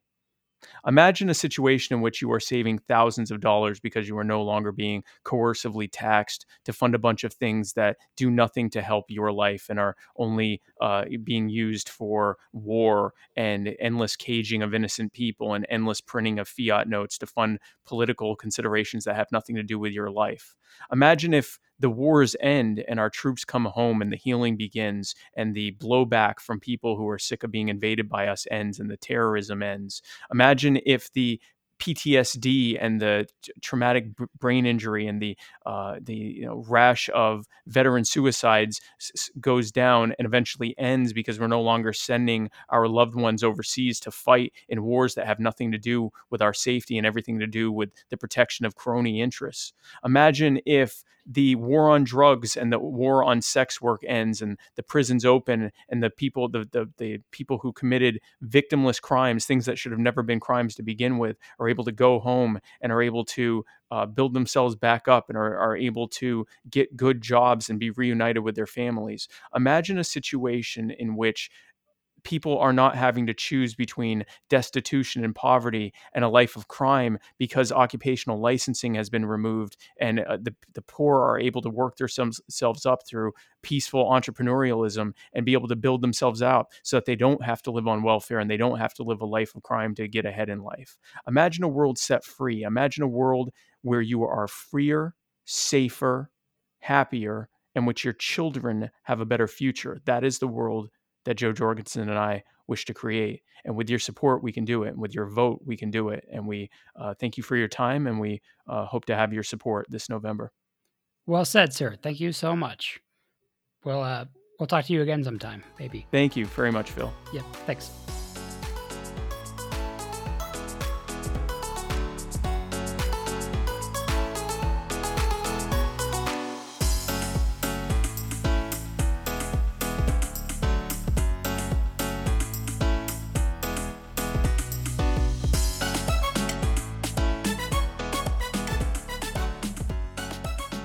There you have it. We have talked to Jo Jorgensen and Spike Cohen, Libertarian Party nominees for President and Vice President of the United States, about how nuclear power is a technologically valid, economically viable, and politically nonpartisan way to address the climate crisis. It's great to know that enabling nuclear deployment is a major climate strategy in a major political party. If you like what you heard and want more content, you can support us and our mission online at www.americansfornuclearenergy, all one word, .org. Again, that's www.americansfornuclearenergy.org. We have a link to donate with PayPal under the Mobilize page. You can also purchase some A&E swag under our store page. This will really help us pay for the little things, especially online service fees to keep our organization running. We are a group of almost 10 volunteers at the moment, and we could use some monetary support. You can follow us on Facebook, Twitter, Instagram, Tumblr, and YouTube. Lastly, we really want your feedback. Let us know your thoughts, questions, and concerns. We have a message form on our website under the About section, or you can email us directly at main@americansfornuclearenergy, all one word, .org. Again, that's main@americansfornuclearenergy.org. Thank you for tuning into this episode. This is Phil Ord of A&E's Climate Fix podcast. We'll see you next time.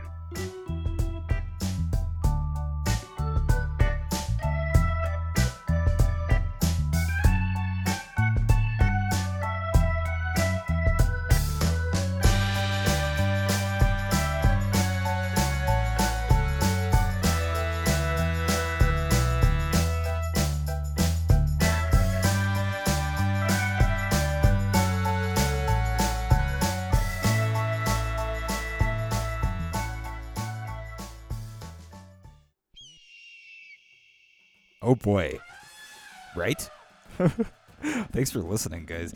Stay tuned. We're going to get into all sorts of crazy cool shit on like rewilding and like radical geoengineering techniques. And we'll probably inevitably dig into biotech quite a bit, which I haven't been on the biotech train in a long time. And Phil is a biotech nerd. And I am like, oh, we're both biology nerds. Like, at our hearts. We are all children of Africa, and you guys, this is not a political statement. I'm not pulling a Pelosi and wearing a weird Ubuntu scarf to be like, oh, we're all no, that's not what I'm doing. I just happen to be playing with like this weird Safari Jam bullshit because we're using animal sounds, and it actually worked. And I was like, I'm gonna put it in this one too. I like it. What do you think, Phil? I'll talk to you guys next time.